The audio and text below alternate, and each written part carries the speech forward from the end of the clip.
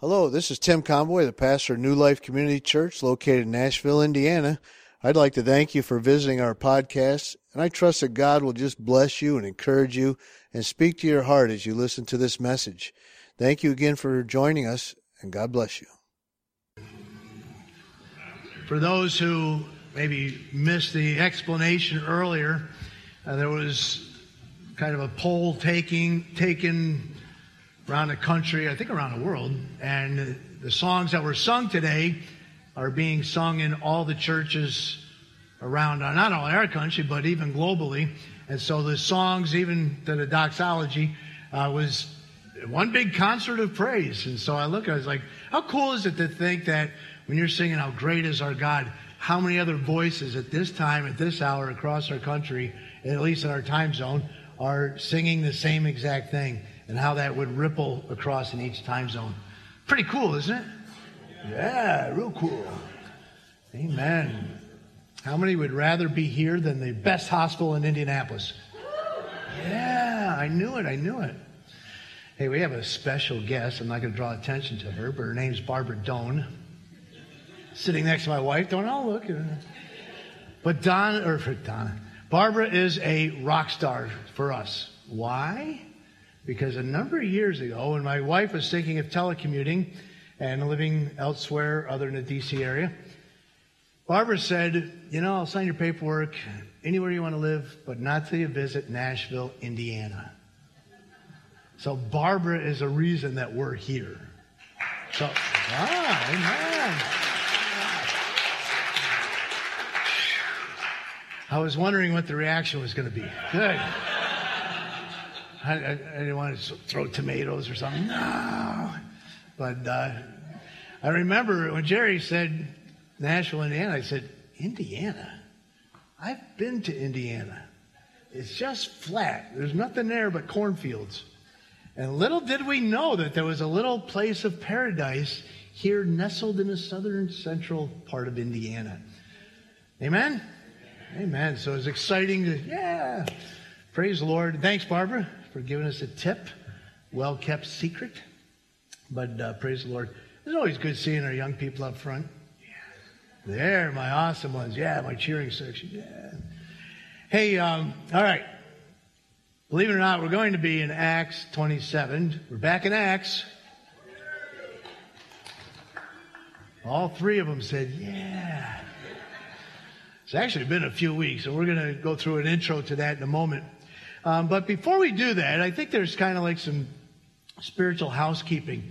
And by the way, I noticed, I said, now I know why first service attendance was much higher. So we got to get with some of those in second service that are defecting the first service and say, hey, what are you doing here? Spiritual housekeeping. There has been a spirit lately that has been trying to get the preeminence amongst our people in our personal lives.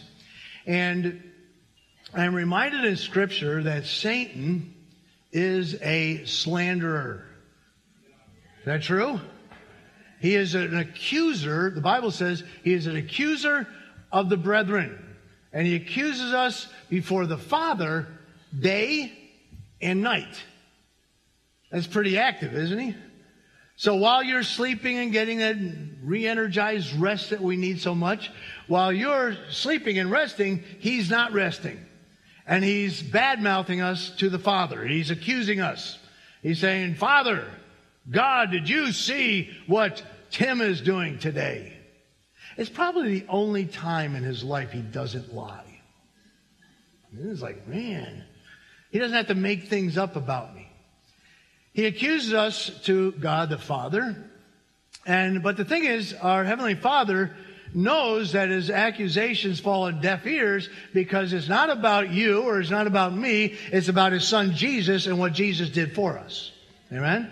So he said, yeah, that's been paid for under the blood of Christ. That was paid for at the cross. But he accuses us to the Father. Gets nowhere. But there's two other areas he also accuses us, and that's one to another is another area. In other words, he puts a seed in our mind. He whispers in our ear.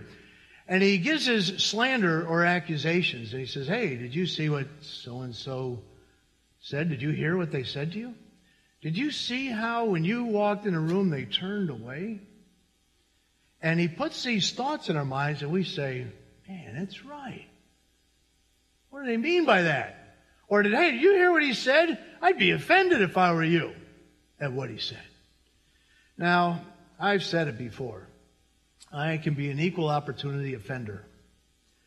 I can offend not just individuals. I can offend multitudes, masses at one time. I can. Don't be offended at that. It's true. And there's times that he whispers in our ears that, hey, so-and-so is offensive, or he said something that's offended you, and he causes us to walk in the spirit of offense. So he accuses us to each other, but he also accuses us to ourselves. And he whispers in our ear and he says, what kind of Christian are you? You know, you think you love the Lord? Look at you. Man, there's 99% more believers in that church that walk with the Lord than you are. What? You think God gives you a word that you're to share with someone? No, God doesn't do that. What are they going to think if you tell them that? What will they think of you? He is constantly whispering in our ear. And he's constantly slandering us to ourselves. And we start thinking, yeah, I guess we're not all that in a bag of chips. And we just constantly to ourselves and to each other. Well, it's interesting that anyone know Ron Eddins? D. Ron Eddins? Yeah, he rocks. He's in the very back row today, first quadrant, alcove. Ron has been on a mission from God this past month throughout Oklahoma, Nebraska, and elsewhere to have dominion over the overpopulation of turkeys. So he's been out there turkey hunting. But Ron has the spiritual gift of discernment. He can pick up on things that some of us may miss. He has a gift of discernment. He's got the prophetic gift as God speaks to him, and he's a very humble servant of God. And after being gone for 3-4 weeks, and he came back and he walked in the building. As soon as he walked in the building, he said, whoa, something's not right. There is a spirit that's going on that's just trying to cause division and strife and problems and struggles. Now, maybe most pastors would say, oh no, everything's fine, and gloss it over, make us all think that we're all doing great and everything's going great. But not this pastor. When I heard that, I said, funny you should say that. Because I've been sensing this same thing, and the whole time I'm sensing it, I'm thinking it's all me. And I can offend people, and I have offended people. While I was talking to them, I got a text that said, did I offend you? I'm like, right, Ron? The text came in. I'm like, wow. But the thing is, I may be good, but I'm not that good. I can't offend that many people all at one time. I mean, you know what I mean. They're constantly, why are these things coming in our mind? Interesting, even this morning, someone else who also has the gift of discernment said, man, I've been thinking that same thing, feeling it. I heard it on the way into church this morning. A visitor visiting with us came in this morning and said, whoa, where's the Holy Spirit? As soon as you got up there and started speaking and started praying, she said immediately, I felt it lifted. And this spirit, there is a spirit that comes against our body. Don't think that there isn't, right? You say, well, I thought we were this great church. Well, let me tell you, we are a great church, in my opinion. Amen? We're servants of the Most High God. But because we want to serve God, the devil is going to go after us. He doesn't go after the do-nothings. They're doing exactly what he wants them to do. Nothing. Right? He's going to go after the do-somethings. Those that are trying to serve God. Those that are trying to walk. And I believe as God has been working in and through New Life and it has great plans for New Life, that the devil's seeing this and say, wait a minute, we don't want this. And he's trying to drive a wedge of division in our body. And we're not going to tolerate it. Amen? We're not going to tolerate it. Amen. You just give it up for Jesus. And we're not going to tolerate it as a body. We're not going to tolerate it as individuals. I, for one, not going to tolerate it. I said, you know what? I'm not here to chase down every time I offended someone. Good night alive. I could be really busy doing that. I'm here to say, Tim, Who's whispering in your ear? And listen, the Bible says, take every thought into captivity, means prisoner of war. Take every thought into captivity to the obedience of Christ. Take it, prisoner of war, take that thought, interrogate it, and say, where did you come from? What are you doing in my mind? And if it's not of God, then I'll tell you something, God didn't put that in your mind. And it's a thought that's planted by Satan, and we have to say, get behind me, Satan. Amen? Interrogate that thought and say, where did that come from? And I have committed myself not to walk in offense, not to walk with a chip on my shoulder, not to think everyone's out to get me. Let me tell you something. There's only one out to get me. That's the one who wants to kill, destroy, and steal from us. Right? But if God be for us, who can be against us? Amen? Is God for you? I want to invite you to join with me to make a concerted effort to say, wait a minute. I'm going to take these thoughts into captivity. I'm going to say, wait a minute, why am I thinking this? Why do I feel this about whomever? And first of all, if there is a problem, go to the person. Did you hear that? It was go to the person, not go to the pastor. All right? We and myself and Corey, we're not the spiritual police. We don't write citations for offending someone. Here's a citation for you. Ooh, well, that's a lot of points on that one. Go to the person, deal with it. So commit yourself to going and deal with it. If it's with me, I'll be forming a line down the hall right after service, and I'll take care of it one at a time. We can do that. But you know what? Let's commit ourselves to fight the battle in the right battlefield. Amen? And the way you fight Satan is not slandering back. It's not ignoring him and think he'll go away. The way you fight him is with a heart of submission to God. It says, submit to God, resist the devil, means to stiff arm, and he will flee. So I want to ask you to join with me as we just submit ourselves to God. Stand with me. I just want to invite you to stand. Now the Bible says, it's up to you whether you want to go by the Bible or not, but the Bible says, men, generically, or men or women, ought always to pray lifting up holy hands. You go, well, that's not me. I was never raised that way. I don't know. It's just telling you what God said. So you can go with that or not. Join with me as we pray. Father, today we come before you and we submit ourselves to you, Lord. You are the God of this church. Your Son is the head of this body. You are the one that saved us. You are the one that is changing us, Lord. You didn't save the best and most brilliant and the greatest ones in this world. You saved we who are lowly, you said. Your scripture says that we who are afar off, we who wanted nothing to do with you, you came in our life and saved us and forgave us and have changed us. And we say, thank you, Jesus. Today we recognize we have an enemy, an adversary who is the devil. And today we rebuke the devil. We rebuke him in the name of Jesus Christ. We say, Satan, go home. We say, Satan, get behind us. And we say, Satan, you have no authority over me. Today I refuse to walk in offense. I refuse to listen to slander that's put in my mind. I refuse to let him have any sway in my life. Today, I surrender my life to you, Lord Jesus. And we say, Holy Spirit, come and move in our midst and change our heart and save our souls and just do a mighty work in our midst today. On this day, the day of Pentecost, we recognize your Spirit's greatness.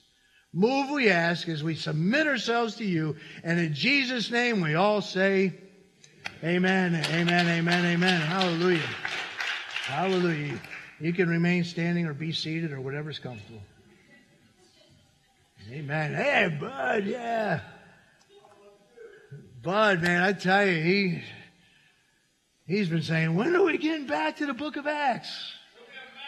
I got a map for you today. We're good. We're good. All right, we're going to be in chapter 27 of Acts. Now, before we start reading, for those of you who are like me, that have the gift of forgetting. Am I the only one that walks into the room and wonders why? It's God's way of getting us to exercise as we get older. We got to get up, walk in. What am I doing here? And sometimes I backtrack and say, okay, it'll come to me and it doesn't always come to me. Oh yeah, where was I? How did we get to 27? I know, 25, 26, here we are. Paul has been a prisoner. He was falsely accused, see how the devil works, of bringing Gentiles into the temple. They seized Paul, remember that? The Romans grabbed him, they thought he was an Egyptian assassin. That's weird. They take him into the barracks, they interrogate him. The Jewish leaders wanted to kill him, but they said, wait a minute, he's a Roman citizen, we can't do that. So he then is interrogated by Felix. Felix holds him, listens to the trial. Felix knew he was innocent, but Felix wanted a bribe. Do you remember that? He was waiting for them to pay him a bribe so he could let Paul go. No bribe came. And so there he stayed in prison. Then there was a group that wanted to assassinate Paul. He said, all right, tell Felix to get Paul to go here. 40 of us will lay in wait. Remember that? 40 men that said, we will neither eat or drink until we've killed Paul. These are some awful skinny people today. For 2 years, they never got him. And so while they laid an ambush, the ruler said, Felix said, you know what? I'm going to send them to Caesarea. So he ends up to Caesarea, northern Israel along the coast. We'll see in a moment. And while he's in Caesarea, a new sheriff is in town. His name is Festus.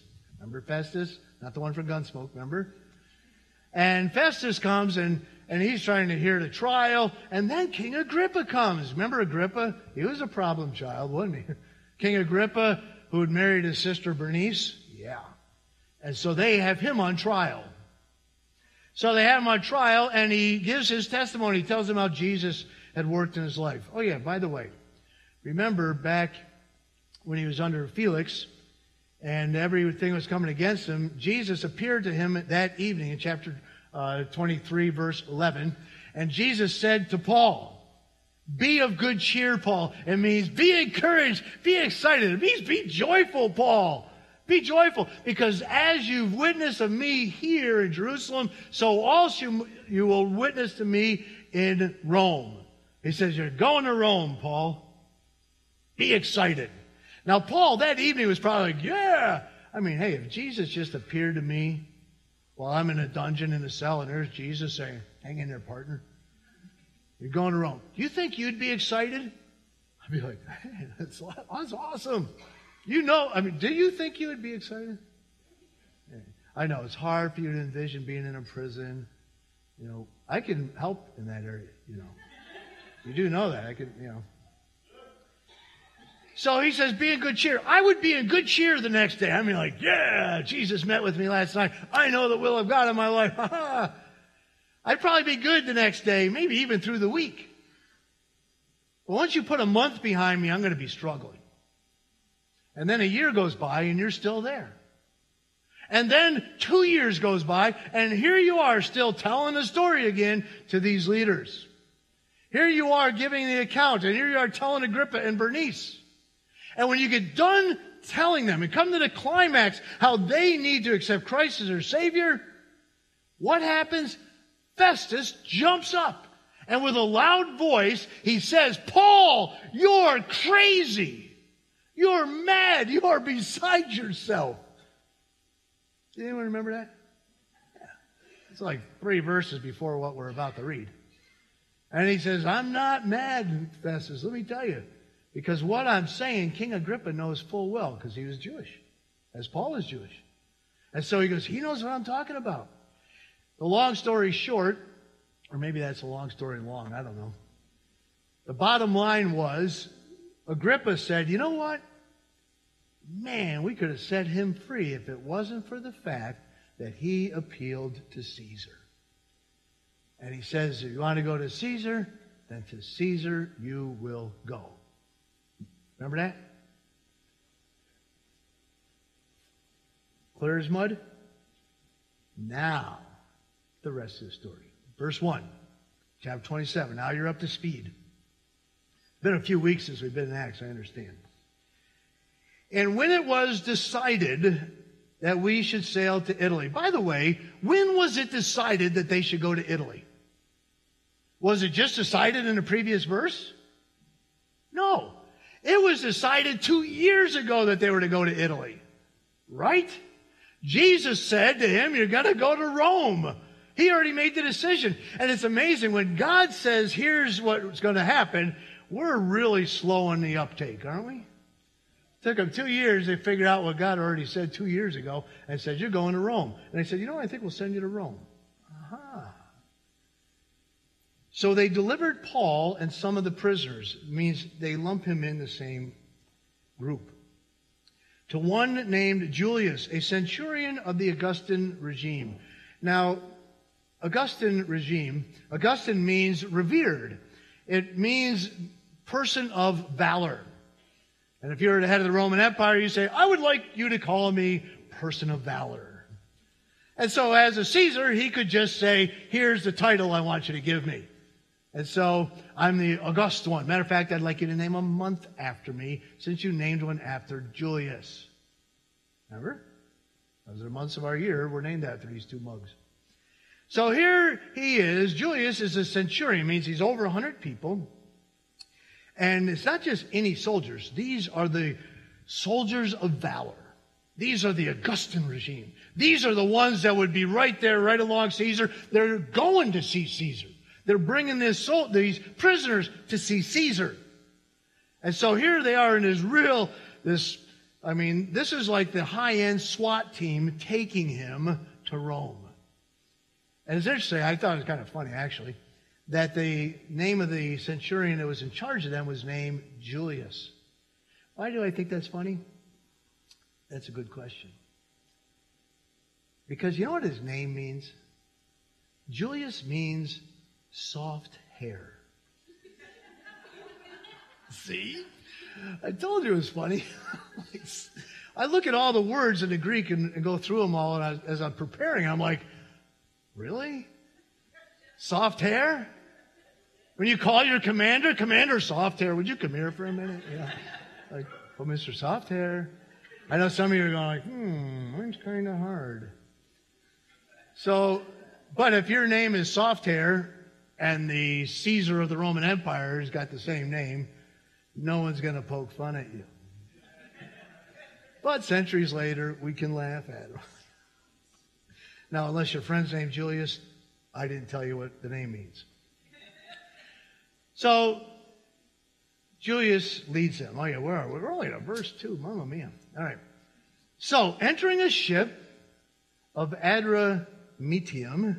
Adramyttium, by the way, means I shall abide in death. Wow. How would you like to get on a ship that's named I shall abide in death? As you are heading to prison in Rome, I'm going to see Caesar. I shall abide in death. I'd be going, okay, I'm not looking at the name. I'm on the board.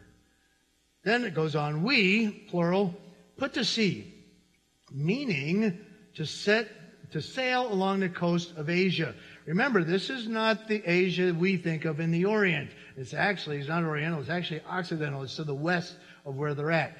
This is the Roman province of Asia, we'll see in a moment, which would be southwest Turkey today, where Ephesus is located. So they went to set sail along the coast. Aristarchus, a Macedonian of Thessalonica, was with us, plural. The next day, we landed in Sidon. And Julius treated Paul kindly. The word is philanthropist. And gave him liberty. It means to loose the chains. To go to his friends and receive care. So in other words, they looked at him and said, hey, you could use some help. You could use a little care. Go see your friends. Verse 4. When we, plural, had put to sea from there, we sailed under the shelter of Cyprus. Because the winds were contrary. By the way, that's the name of the message today. When the winds are contrary. And when we had sailed over the sea, which is off Cilicia and Pamphylia, we came to Myra, a city of Lycia. There the centurion found, it literally means to acquire financially, he found an Alexandrian ship, a ship from Egypt that had sailed up into Asia province, but it was sailing to Italy. And he put us on board, plural. Then we had sailed slowly many days. They've been at it for days now. And arrived with difficulty, underline, off Sidus, the wind not permitting us to proceed. We sailed under the shelter of Crete off Salmone. Passing it with difficulty, we came to a place called Fair Havens, near the city of Lycia. Everyone get all that? No. Matt, please. All right. This is an old school pointer. Some of you remember they used to take maps and they pulled them down like this. And they'd pull them down and the teacher would go, now here. All right? Some of you kids are like, what? Don't they have laser pointers? They do. You know how many people offer to buy me a laser pointer at their service? The problem is when you put it on a screen, it doesn't work. So you need something that can point to that screen. Maybe Lucian or somebody's got one of these, Barbara. You can tell me about it.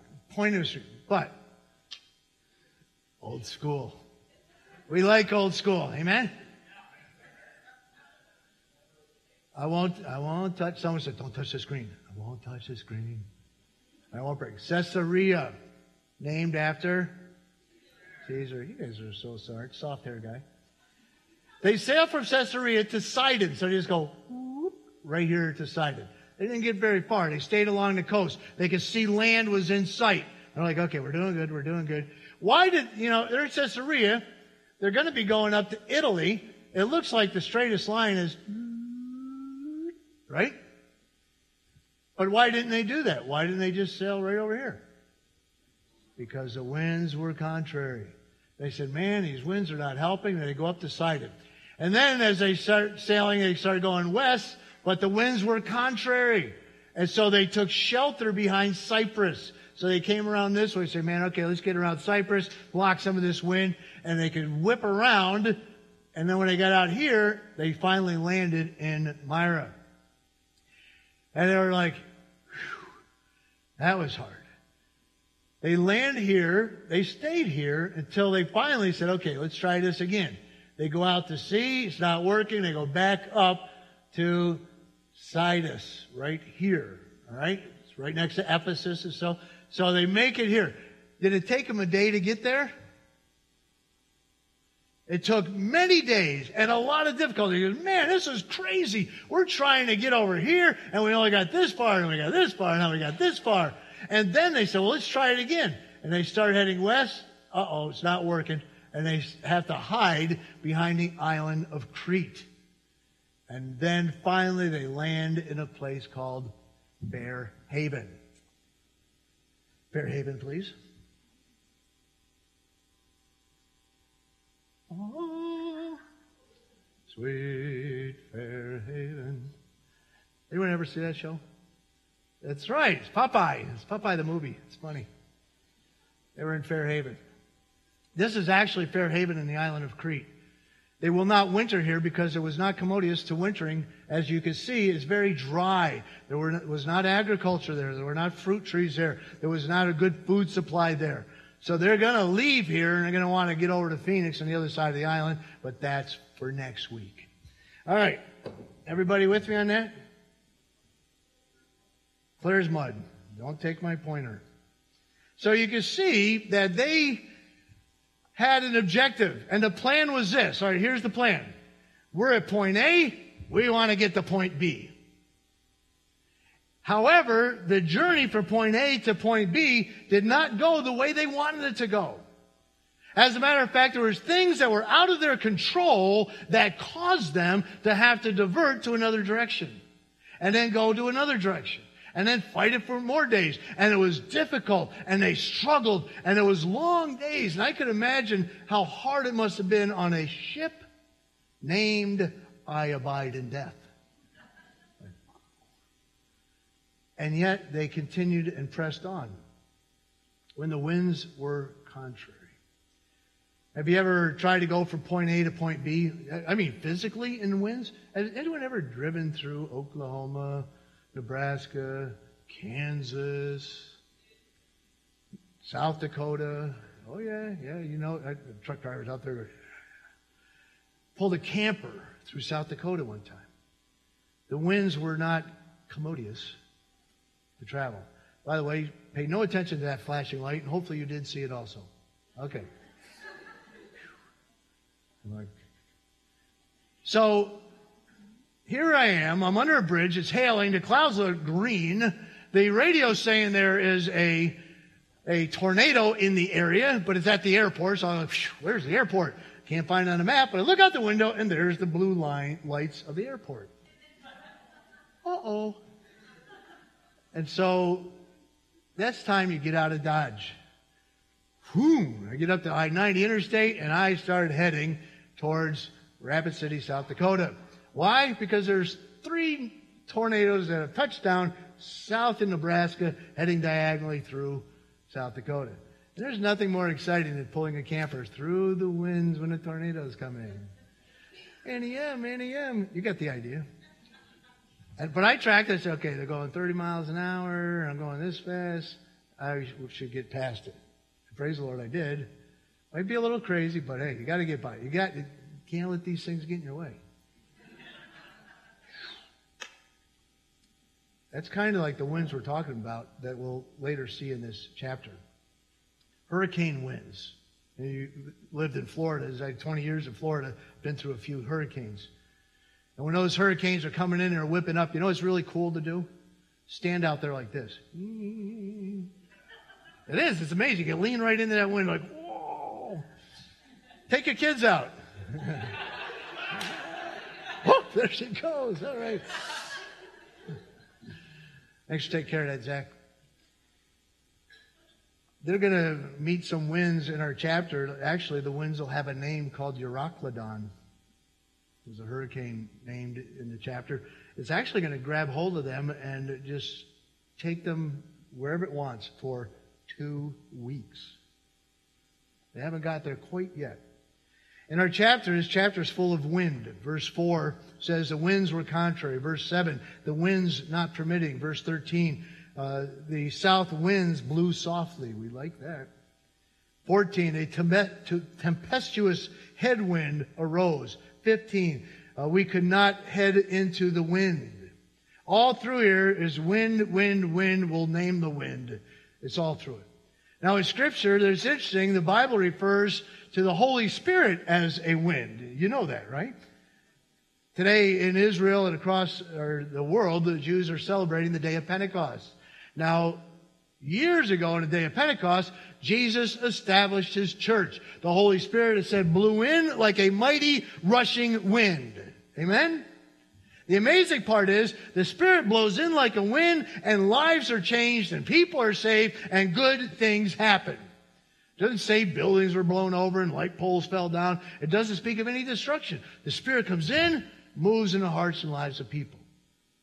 Scripture speaks of the Holy Spirit as wind. The Scripture speaks of Jesus, of the Father speaking to Job in chapter 38 as wind. You ever read Job? Anyone read Job? Some of you just live it. Some read it. Okay. Yeah. And it's such a cool, chapter 37, 38, the previous ones are good, but come on. You got 3 guys that are telling you, hey, I know what your problem is. You got sin in your life. Get right with God. Problems will go away. Remember those guys? It's like how not to do hospital visitation. It's like, and then God says, all right, I've had enough of that. I want to talk to you. And there was a great whirlwind, literally tornadic winds, and the voice speaks out of the winds. Doesn't destroy Job, doesn't break things to pieces. There's no destruction. It was in this wind, God revealed Himself, and God revealed truth to Job. And He says, where were you when I created the foundations of the earth? I love it. It goes through all these, where were you? So there's times that the Spirit is spoken of as a wind. There's times that the Father is spoken as a wind. However, I realize that the devil is a great counterfeiter. And I find that he is also described as a wind or as storms. Ephesians 4, verse 14 says, as a result, we are no longer to be children, tossed here and there by waves, and carried about by every wind of doctrine, literally false teachings, by the trickery of men or the craftiness of deceitful scheming. So he said, there is a wind that bears down on us. But this wind is not the wind of revelation. It's not the wind of spiritual growth and working as the Holy Spirit. This wind has another purpose. It creates waves in our life. This wind brings in false doctrine, anything against the truth of the Word of God. This wind has a way of moving us, not in a good way, but in a bad way. And Paul writes to the Ephesians, who was right there on the coast where they landed, and he writes to them, he says, be careful that the devil, he wants to get waves in your life and storms in your life and winds in your life that will blow contrary to where you are at and to where God is trying to get you. Right? You see, when I look at this, I realize that they were in Caesarea, but God was getting him to Rome. And I don't believe that this whole trip was not without opposition. I believe this trip is with a lot of opposition. The devil did not want Paul getting the good news of the gospel to the head capital of the Roman Empire. He did not want that message to get to Rome. This is the first time it's going to get to Rome through Paul. And so he did everything he can to veer him off course. Everything he can to get him in the harbor. Everything he can to stop this ship from getting there, even to where this hurricane is going to come and destroy the ship that he's actually on. You see, friends, God wants to move in your life and my life. And he wants to move us from point A and move us to point B. But if you are anything like me, you and I realize it's never a straight line, is it? When he wants to move in our lives and we're trying to get there, there are always winds of opposition that come against us. There's always something that's moving us and stopping us and saying, no, don't go where the Lord is trying to take you. And it's at that time in life that I realize in my life, there's two things that I need to remember. And the first is, I need to remember who I am. Who I am. Because verse 1 stated that when Paul was placed on that ship, he was not placed simply as a passenger. He was placed as a prisoner. The Romans saw Paul as a prisoner who needed to be delivered, period. There was no value to him other than being a Roman citizen, had more value than the non-Roman citizen prisoners. But he was a prisoner. He was in shackles. Remember when he was in front of Agrippa? He said, I wish that all men were like me, except with these chains. Remember he just said that a few verses ago. So here is a shackled prisoner, and the Romans define him simply as a prisoner. But how did he get there? He became a prisoner because the Jewish leaders defined him not as a prisoner, they defined him as a problem. Not a prisoner of sin, but a problem to eradicate, a problem to get rid of. He was an obstacle to them. He was spreading the good news that people were being delivered through faith in Jesus Christ. They were not under their control and their thumb anymore. And they said, man, we've got to get rid of this problem. And their solution was to execute Paul. Do you remember that? They wanted to kill him. And it was the Romans that actually saved him and said, no, you don't get rid of your problems that way. By the way, it is not a good way to get rid of your problems. Just drag them out and execute them. They wanted to. But the Romans saw Paul as a problem, or as a prisoner. The Jews saw Paul as a problem. But Jesus saw Paul as a preacher, as a proclaimer, as an instrument in his hand that he said four chapters ago, he said, I am sending you to Rome. Why? To proclaim the good news of Jesus Christ. You see, the world looked at him and said, here's how we define you. You're a problem child. You're in my way. You're an obstacle. You're a thorn in my flesh. I wish you weren't here, Paul. The Romans looked at him and said, you're nothing but a prisoner. You got no value to us. You're a prisoner. You're shackled. You're valueless. But Jesus looks at Paul and says, no, you're my preacher. You're my proclaimer. My vessel is going to carry my truth. And the question is, Paul, who are you going to believe? You see, if Paul listened to the Jewish leaders and took how they defined him, there's a problem. And Paul always just thought of himself as this problem. I'm in everybody's way. I create riots wherever I go. He does, doesn't he? Just about every town, he doesn't go out on a red carpet. He goes out on a rail. They try to get him out of town. If he thought of himself simply as the problem because that's what they say that I am, then let me tell you something. Paul would have been so discouraged, so despondent, so depressed. He would have been insecure. Listen, if you think you are a problem child, you will be one of the most insecure people you've ever met. And if you haven't met yourself yet, look in the mirror and say, there I am. If we see ourselves as the problem, as the world defines us, then we'll live that way. You will think that you're a problem. You will walk like you're the problem. You will tell yourself that you're a problem. You will pray like you're a problem. You say, what? You know how they go? Lord, I know you don't want to hear my voice anymore. I know you're probably sick of me praying this prayer. I know you're probably tired of me dealing with this issue. And you know what we're saying? Lord, I know that you think that I'm a problem and I'm your problem child and I'm back and I'm a mess and I got all these issues and I'm so sorry. Some people in other churches in other states can pray like that. Why? Because they see themselves and they define themselves like the world does. You're nothing but a problem. And so they think that way and they believe it. And remember, you behave according to how you believe. Because as a man thinketh in his heart, so is he. And if you think you're a problem, you're going to believe you're a problem, you're going to be a problem. And the biggest problem is going to be to ourselves. If he listened to these leaders and thought himself as a problem, he'd been one of the most discouraging, depressing people nobody would want to hang around with. And then he'd say, you know what? See, I just told you I'm a problem. If he listened to the Roman soldiers and say, you're just a prisoner.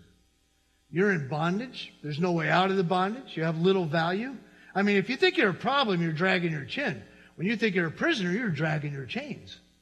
You're like, well, man, I guess I am a problem. I guess because I'm in prison, I can't break out of this. Paul doesn't see himself as they define him. He doesn't see himself as the Romans define him. He saw himself as God defined him. He was a prince of the Most High God, period. Even when circumstances dictated differently to him. Even when the winds blew contrary to what he knew God wanted him to do. Let me tell you something, friends. If you are seeking to do what God wants you to do and you are moving forward and the winds are contrary and you're moving with difficulty and everything slams you to shore, it's at those times when you're leaning into that wind, the devil's right there whispering into your ear. And he's right there telling you you're no good. God's tired of hearing your voice. Look at how little progress you are making. And then we start listening to him. We say, wow, I guess you're right. I guess God's tired of hearing my voice. Can't tell you how many times I've heard that. People say that over time. God, I'm sure God's tired of hearing me. He's never tired of hearing your voice. You know that? Never. He's awake all night waiting for you to wake up so he could hear your voice. Right? He never sleeps or slumbers. Is that right? Like, no, he's just waiting for Pastor Tim's voice. No, he's not. He's heard my voice. Paul knew that he was a prince of the Most High God. When you read this text, you don't see Paul, woe is me, with the Eeyore syndrome going through the chapter. That's not Paul. You don't see Paul going through, oh, I'm such a prisoner. What am I going to do? I'm in shackles. That's not Paul. When you go through this text, I mean, you're like, good night alive. Paul later is going to say, hey, listen, we shouldn't leave Fairhaven. This is not a good choice here. But they'll go contrary to his advice. Later, he's going to speak over the entire ship, higher than the captain, higher than the centurion. He's going to stand up and say, listen, here's what my God told me that we need to do. This doesn't look like some mealy-mouthed person so worried and afraid to say anything. This is a guy who has a humble, divine confidence and air about him because he believes who he is based on who God defines him to be. Who are you? Who are you? Who defines you? Who told you who you are? Who told you? Where do you build your definition of yourself? Is it from the world? If you do, if you build yourself the way they defined you and see yourself the way they define you, you will be totally wrong. You build and see yourself and define yourself as you see yourself. You say, I'm a pretty good person, good at heart, you know. Is that how you define it? Or do you take the Father's definition? By the way, I find it interesting in Matthew 16. Remember Matthew 16? Jesus speaking to his disciples. And just out of the blue, he comes up with this question for them. He says, hey, who does everyone think that I am? Remember that? He goes, what's everybody out there talking about? Now, isn't it kind of funny that Jesus, who is omniscient, that means he knows all things. He knows all things. He goes, I want to hear it from you. And so he's like, let me think about that. Well, some think you're John the Baptist. Okay. No, don't look like JB. No camel hair, I've been eating locusts lately. Some think you're John the Baptist. Then he says, others think you're Elijah. Man, Elijah, remember it? Calls down fire from heaven and consumes the altar, the fire and the offering on the fire. You know what I mean. Like, oh yeah, man, Elijah, that's cool. And he said, some think you're Jeremiah. And someone else said, well, some think you're one of the prophets. You know what they're saying? No one knows who you really are. They don't really have a clue. They're all guessing. Maybe John the Baptist, maybe Elijah, maybe Jeremiah, maybe one of the prophets. And he goes, oh, okay. Who do you guys think I am? Don't be surprised when the world gets Jesus wrong. Right? You understand, they always get Jesus wrong, don't they? Don't be surprised at that. It's okay. Jesus didn't go, oh, I can't believe it. I'm ruined for life. He knew who he was. He goes, who do you say that I am? You are my apostles. Who do you say that I am? And then Peter. Don't you love Peter? Peter jumps right. Everyone else is like, It's like when I ask a loaded question you don't want to answer because you know that it's a setup. Don't raise your hand. 11 of them didn't say anything. They said, And then Peter says, I know who you are. You're the Christ, the anointed one, the Messiah. You're the Christ, the Son of the living God. And the lights go up, bing, bing, bing, bing, bing, bing. Yeah! He got it right. It's like the only time Peter just jumped in and got it right. All those other times he refers back to this time. He's like, yeah, maybe it's not, but I got it right that time, right? And he's like, man, I got a great answer there. But then Jesus smiles because he knows all things, doesn't he? And he says, Simon, Bar-Jonah, son of Jonah, Peter. He said, flesh and blood did not reveal that to you. In other words, Thomas didn't whisper in your ear and say, tell him he's this. And John didn't say, hey, I think he's this. Why don't you speak for us? He said, flesh and blood didn't reveal that to you, but my Father in heaven told you. So who really defined him? Did Peter define Jesus? No. The Father in heaven defined Jesus. And if the Father did not define who Jesus was, I'll give you a hint. Probably all 12 would have got it wrong. And isn't it that cool? The Father's like, all right, he's setting you boys up, man. Here, let me help you out. He's the anointed Messiah. He's my Son, the living God. Peter's hand shoots up. I know you are. Jesus probably had a big smile. He says, yeah, it's my Father revealing me to people. Who do you say that he is? Who do you say that you are? Who are you? Who are you? God bless you. If you think you're a problem, then you'll live like a victim. You're the victim of every problem that's out there, and you're the cause rather than live like a victor. You will talk like a victim. You will talk and think like you're the problem. You will pray like you're the problem. You will believe like you're the problem, and then you will live like you're the problem. If you take what the devil defines you as, or as the world defines you, as a prisoner that is shackled and you can't be delivered, then you know what? You'll do the same thing. You will walk like you're always in bondage. You will talk like you're always in bondage. You will think like you're always in bondage. And it's like, I can't get this off of me, Lord. And you will behave like you're always in bondage. Even though that Jesus said, he who has a son has life, who has not son has not life. And Jesus said that the Son shall set us free. Amen? And if you know the Son, you are free, what? Indeed. Indeed you are free. But if you listen to the devil, you're going to walk and talk and pray and believe and behave like you're in bondage. But if you listen to the Father, as the Father defines you, and he says that my Son is the King of kings and the Lord of lords. Do you believe Jesus is the King of kings? Okay, 4. How about the rest of us? I mean, do you believe Jesus is the King of kings? Do you? I mean, do you really in a heart of hearts say, he is the king over all the kings? Do you really believe it? Well, then that same king who's the king of all the kings and the Lord of all the lords is the same one who never lies, said, you are the sons and daughters of the living God. And if you are a son of a king, that makes you a prince. If you are a woman of a king, that makes you the princess if you're the daughter. You get that? By the way, there's only 2 options. You are a prince or a princess of the living God. I'm serious. Do you see yourself as that? Do you see yourself as a prince, as a princess, and say, man, I belong to God. I'm God's. Yeah. And when he got on that ship, they all said, here's the prisoner. He said, no, I'm Paul.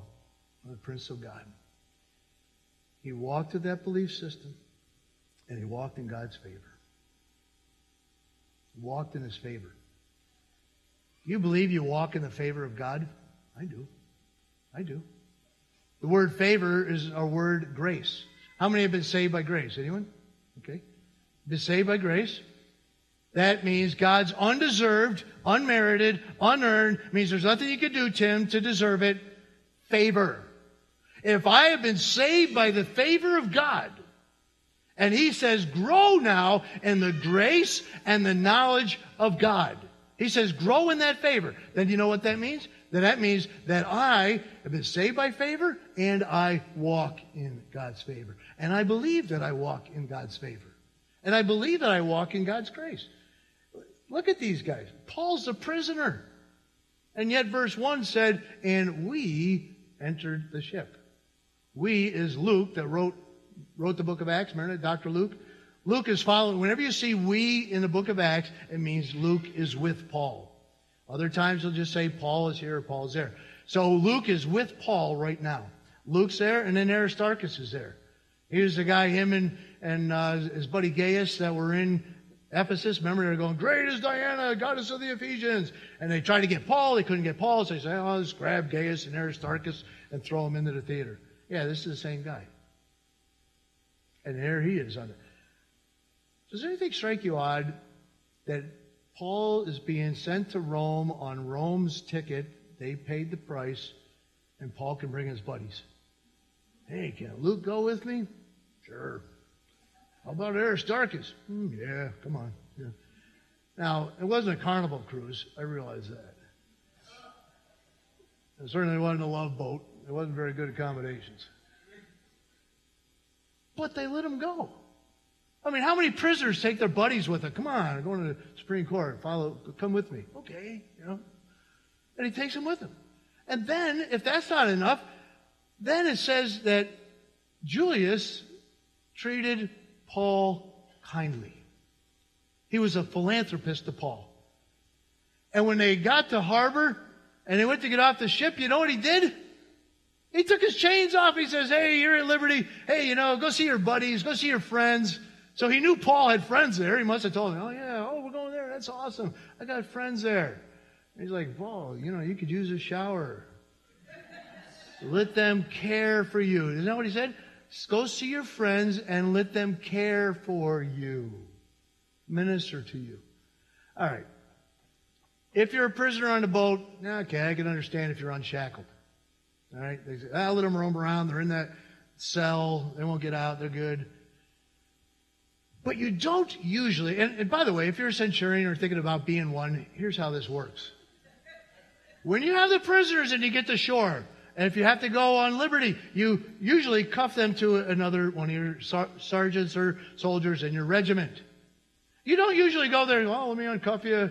Go see your friends, Paul, and meet us back here. I'm going to go see if I can find us a boat. I'll let you know when we have one and come on back. Does anything strike you out about that? How in the world did Julius come up with that idea?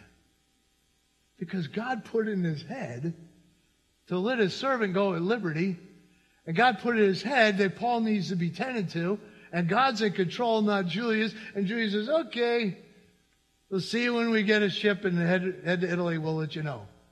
That is the favor of God. Let me tell you something. I believe that as believers, we walk in God's favor. We should walk in God's favor. I believe that we need to say, wait a minute. I am a prince or a princess of the Most High God. I have the favor, the undeserved, unconditional favor of God in my life. And as I go through life, I walk with that belief system. When I go looking for a job, I go looking with the belief system. I have the favor of God. And if I go into the interview and it falls through and I don't have that job, that's God's favor saying, no, not this one. I got another one for you over here. I walk in that favor. I believe in that favor. When you go into that business meeting, do you rest knowing you are in the favor of God?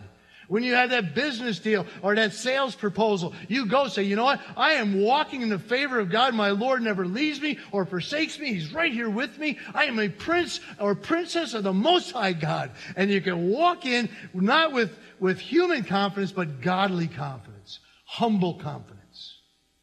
And it's amazing the favor that God shows to us.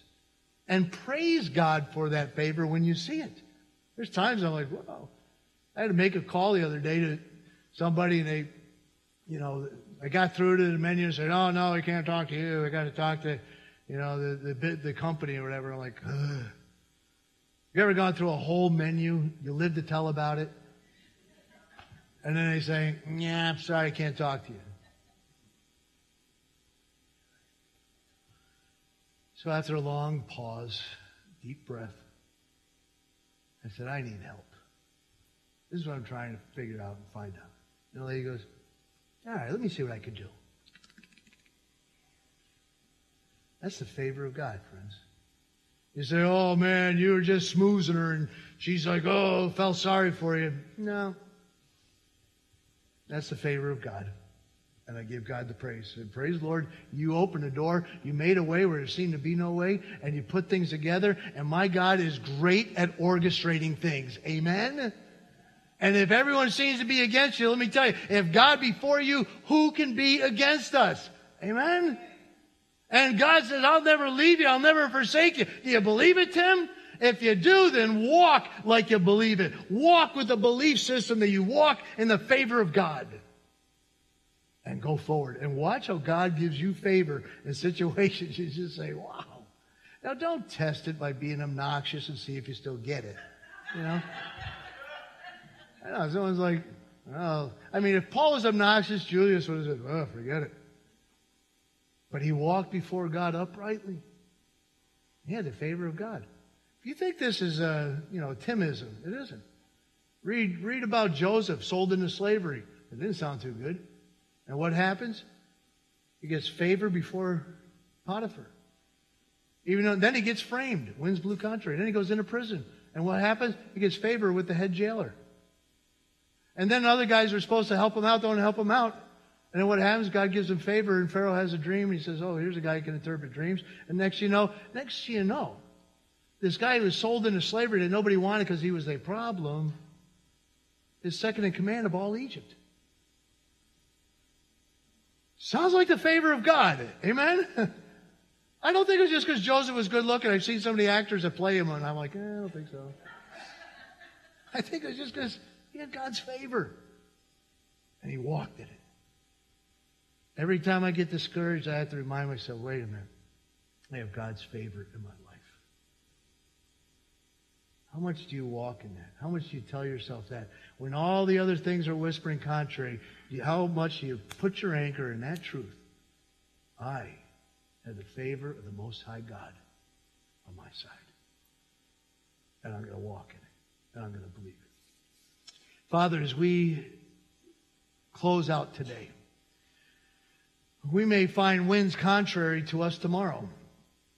We may find the world buffeting us and knocking us up against the ropes. We may find things that just seem to be difficult from one verse of our life to the next verse. Father, at those times, would you remind us to remember who we are in this world. And we are just pilgrims passing through. This isn't our home. Heaven's our home. Father, remind us who we are. And help us to believe and to walk in the favor of God. It is your grace, your undeserved, unmerited favor. Father, there may be some here today in this room or watching over the internet that they just been beat up by life lately.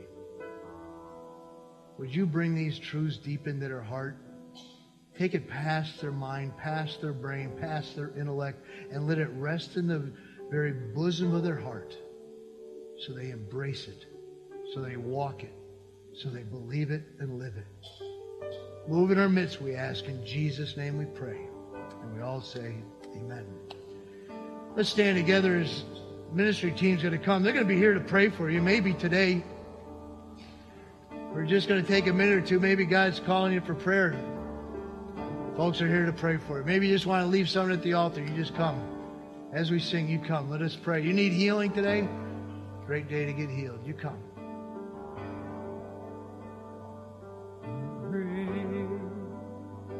Is our God. Sing with me, how great is our God. Oh, sing how